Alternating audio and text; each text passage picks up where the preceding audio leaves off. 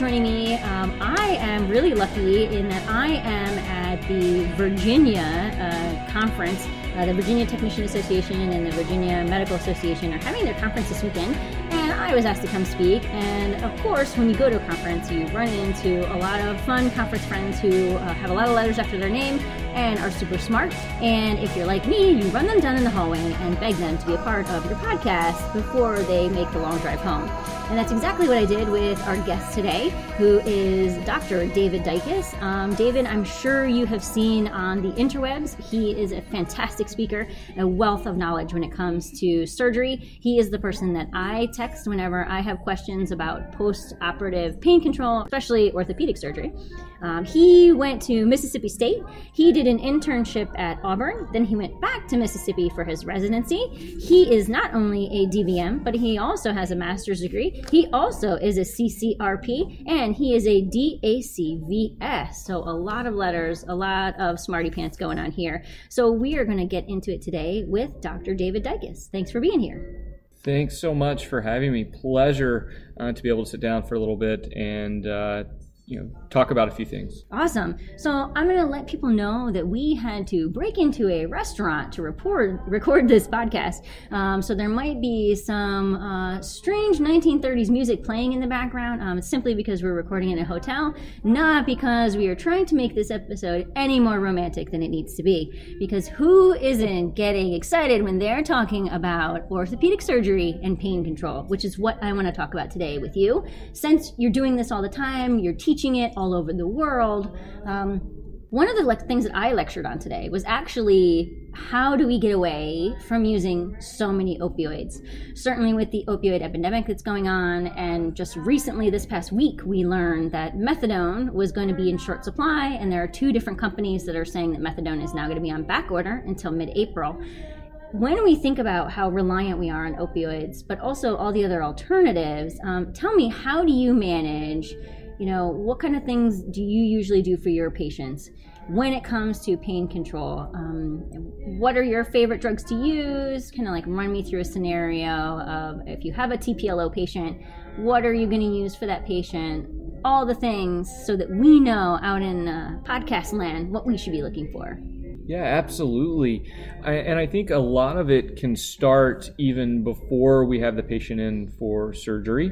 So for example, if I diagnose a dog with a cruciate ligament tear and we're going to proceed with surgical intervention, I'm usually going to try to make them as comfortable as possible even before we get them into the operating room. And so that's typically going to be using some sort of anti-inflammatory. I also like to get them started on gabapentin, hopefully maybe a week or 2 before surgery, just to help with some of the central sensitization and wind-up pain, because many of these patients actually have more chronic joint disease than just an acute ACL tear.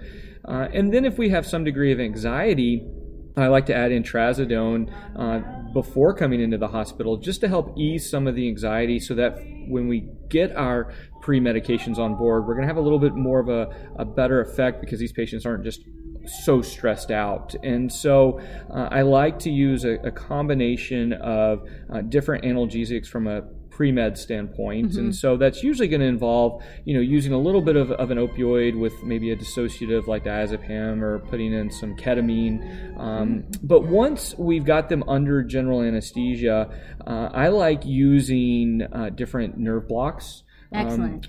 So are you in the I do an epidural camp for my TPLO, or are you in the I'm doing a femoral and sciatic block? In my perfect world, I would do femoral and sciatic nerve blocks on all of them. Sometimes, depending on personnel availability, and we'll try to do those ultrasound guided, that can get done. If for some reason it doesn't work out so that we can do a femoral or sciatic nerve block, I'll use an epidural to help with pain management there. My goal is that we have these patients at a very comfortable level before we ever even put the scalpel blade to the skin. And the goal being, if that we're sufficient with that, we have very little ISO on board, just enough to keep them asleep, but we're also not running a whole bunch of different CRIs in surgery and loading them up on narcotics. If we need a CRI of some sort, I might be reaching for like a lidocaine ketamine combination. Yes, I love a ketamine CRI. I think, and I even said today in the lecture on, getting away from opioids, I feel like the lidocaine CRI is underutilized in vet med, and especially when you think about the MAC reduction and the cost perspective. Local blocks, but then also a CRI to get it going systemically is really, really nice adjunctive pain control. Yeah, absolutely. And I think on the anesthesia monitoring end, if we are effective at having good pain control on board before we start the skin incision, these dogs can usually just sail right through with minimal changes in vitals, and we're not having to play around with turning the ISO up or down or getting them things intraoperatively to control blood pressure if they're getting light. Every now and then we'll have a patient that maybe the epidural didn't take as well, or maybe our nerve block missed the target and we just don't have as good of a blockade on board. We might have to add a little something, but for the most part, my hope is to use minimal to no opioids after the pre-med. Because when I am closing, I also love, anytime I put a scalpel blade to the skin, I use Nocita. Yes.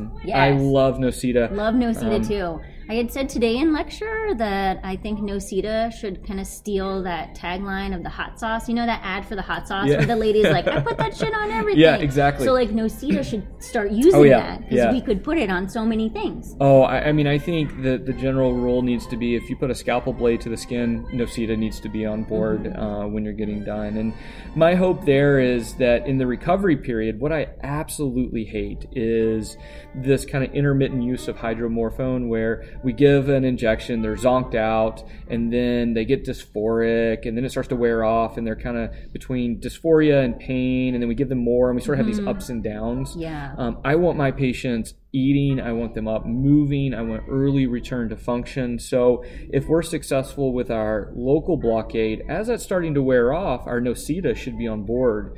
And the only time we're giving a post-operative injectable narcotic in the hospital is when we do our routine pain control checks, where we're using like a modified Glasgow to see, are these patients painful or are they comfortable, especially if we have a patient that maybe seems a little agitated, to try to determine is this patient dysphoric or painful.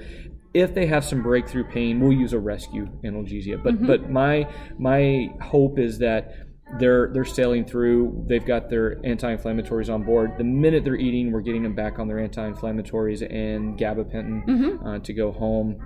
I don't use a lot of opioids when I send them home either.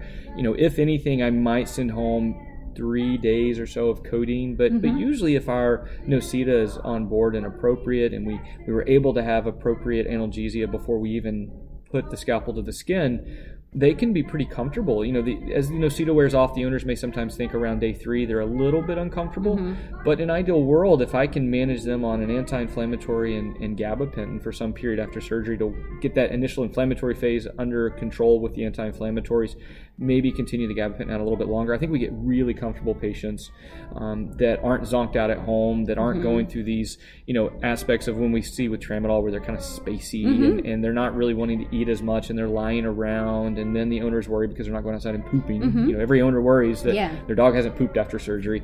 But trying to rely less and less on narcotics and trying to rely more on getting local control so we can resume back to as normal function as quickly as possible. Because then we're going to get back to the normal things, eating normally, the pooping normally, and then getting them up and moving so we can get joints in motion. Which and we is do want them up and moving. Oh, absolutely. So I have a couple of questions just to follow up from what you said, just to make the distinction, because I get asked this a lot, because I am a fan of Nocita. And what some people will say to me is that their doctors are really nervous about giving a femoral and sciatic block and then layering Nocita on top of it. So they'll just do the Nocita. At my anesthesiologist, and it sounds like what you're saying is you're using the femoral and sciatic blocks really to control intra, but you're also using the Nocita, so you're doing both of those things. Oh, absolutely. Correct? Absolutely. And the way I look at it is our local blockade is going to basically give us adequate pain control before we even start surgery, so we don't get that all of a sudden surge of discomfort because we have inadequate pain control on board. I think, we could give them lots of opioids and help with that, but the problem is we're going to be fighting after surgery of pain control versus dysphoria. We're going to be fighting in surgery as far as controlling the ISO levels, controlling heart rate, blood pressure. We start adding in all sorts of medications. And so I feel like if we get the blockade on board, great. At some point after surgery, that blockade's going to start to wear away, and at that point, the Nocita's on board. And the Nocita's going to long surpass that blockade. So the blockade's gone, but then we've got local control at the incision site where, some would argue, well, gosh, you've done a TTA or a TPLO, you've cut the bone, you're not doing anything with the bone control there. Okay, I get that, but the blockade's on board. That area should be completely blocked out when we make the cut. And then from the Nocita standpoint of things, we're providing a lot of pain control to the more superficial tissues, especially all those nerve endings at the skin where we can actually get a good bit of pain. So I think using the combination of both is the absolute best way to do it. Okay. And then another question I have is about the NSAIDs, because I think, being a CVPP, and I'm sure you as a CCRP know how important NSAIDs are. And so it was interesting that you said you start them on NSAIDs before the surgery if they can handle it. So, and how long, and then how long after? Do you give them an injection the day of surgery? How does that work with their NSAIDs? Yeah, so most of them, when they come to me, they're usually already on an anti-inflammatory. If they're not, I'll try to put them on an NSAID. My hope there is, even what kills me is the owner comes in and says, well, he doesn't appear painful, but he's limping. And I'm thinking he's limping because he's painful. And so many times just getting them on the anti-inflammatory, they'll notice a significant improvement in limb function. And then as far as when they come into the hospital, hopefully they've gotten their anti-inflammatory the night before. When they come in, we'll typically do an injection if we can, if they've been on something like carprofen where we have an injectable carprofen.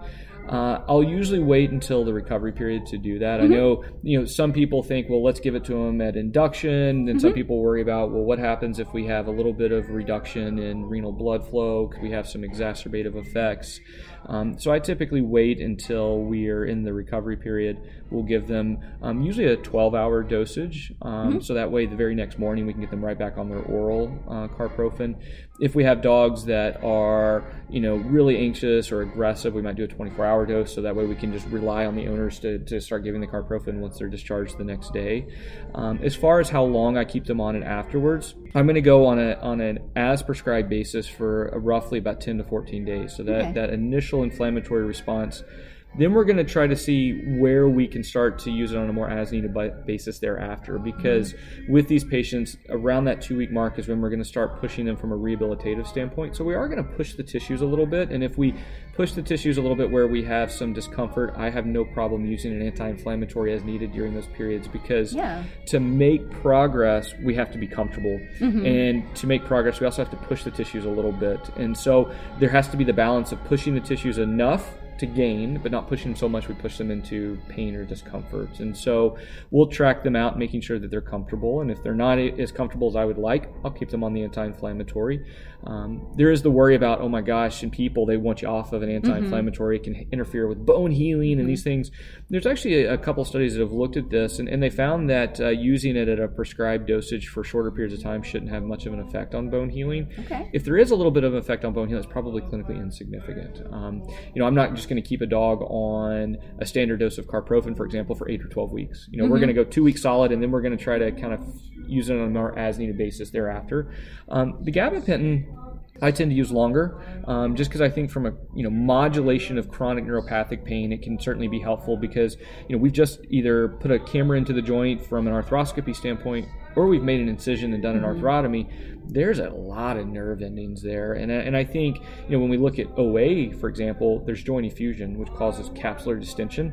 That's going to fire up a lot of those nerve endings, and over time we're going to get that kind of chronic wind-up pain. And so I'll continue gabapentin sometimes out for 30 days or so after surgery, and then try to wean them down off of that to, hopefully control some of those things. Yeah. So I kind of love that you said you wean them down, because I think that, again, when I was going through my training as far as like looking at chronic pain and being on a drug like gabapentin, if we just stop it abruptly, there have been some reports of patients getting this rebound pain. Yeah. So you usually will taper their dose down? We'll try to taper down, especially if we've been on it long term. I'll try to, taper down probably over a couple week period. way. So we're not just going to stop at cold turkey, but we may go, if we're using it at a particular dosage range 3 times a day, we may drop the dosage range a little bit. The challenge is in the dog, I think gabapentin really needs to be more like a 3 times a day type drug. So it's hard to say, well, let's go from 3 times to 2 times a day, because then it's kind of like, well, are you technically tapering them down at that point? Because from a pharmacokinetic standpoint, there may be a period where they're already below subtherapeutic levels, and you've technically taken them off of it at that point. So I usually try to go down the dosage range rather than the frequency. And I use a pretty high dosage. I mean, I'm usually around like 10 mgs per kg or so, and then I'll try to maybe drop it to like 6 or 8, and then kind of slowly taper it down from there. Okay. So one last question that I have is, because you are a CCRP and you are so well versed in rehabilitation, and we know that rehabilitation does play a big role in helping these patients return to normal function, are there any rehabilitation exercises?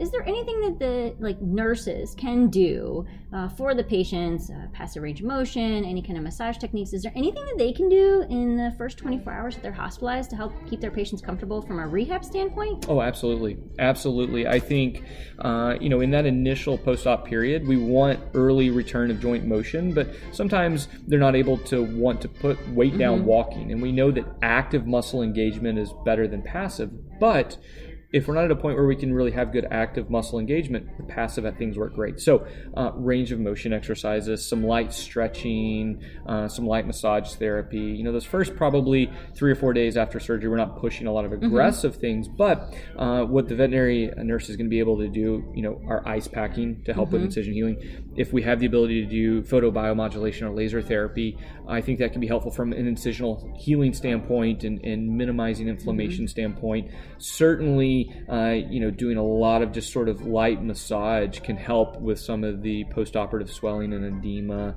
improving comfort there, and then the light passive range of motion and stretching exercises. So absolutely, I think they can be involved in some of that care. And I think we tend to kind of sideline some of those things. A lot of times dogs come out of recovery, they get put in the run, and then they get kind of checked on every 4 hours, and then maybe they get iced down, maybe they don't. But really involving the everyone in terms of the appropriate post-op care to make these dogs as comfortable as possible, because these things do aid in comfort. Icing down the surgical area helps with pain management as well. So certainly there's the ability for people in the hospital to be involved with that aspect of things, and I think it's something important that needs to be taken into consideration. Yeah, I mean, I mention it because, again, if I'm trying to get a patient I don't want my patients on fentanyl steroids forever. I like drugs. Drugs are great, but I do think there are things that sometimes not drug modalities that we can be doing to help make our patients comfortable in that first 24 hours that they're staying in hospital with us after surgery. So it's good to know there's all kinds of options out there. It doesn't mean just giving more opioid. There's a lot of things at our disposal. And that's all the time we have. And I'm so excited that you sat down with us. Thank you so much for taking time out of your drive back to Maryland. And I hope that we can have you on the podcast again at some point. Absolutely. Thanks for having me on. It's been a joy to talk. I'm glad that we're on the same page with these things, and I'm happy to come back at any time. Awesome. Thank you so much, Dr. Dicus. Yeah, thank you.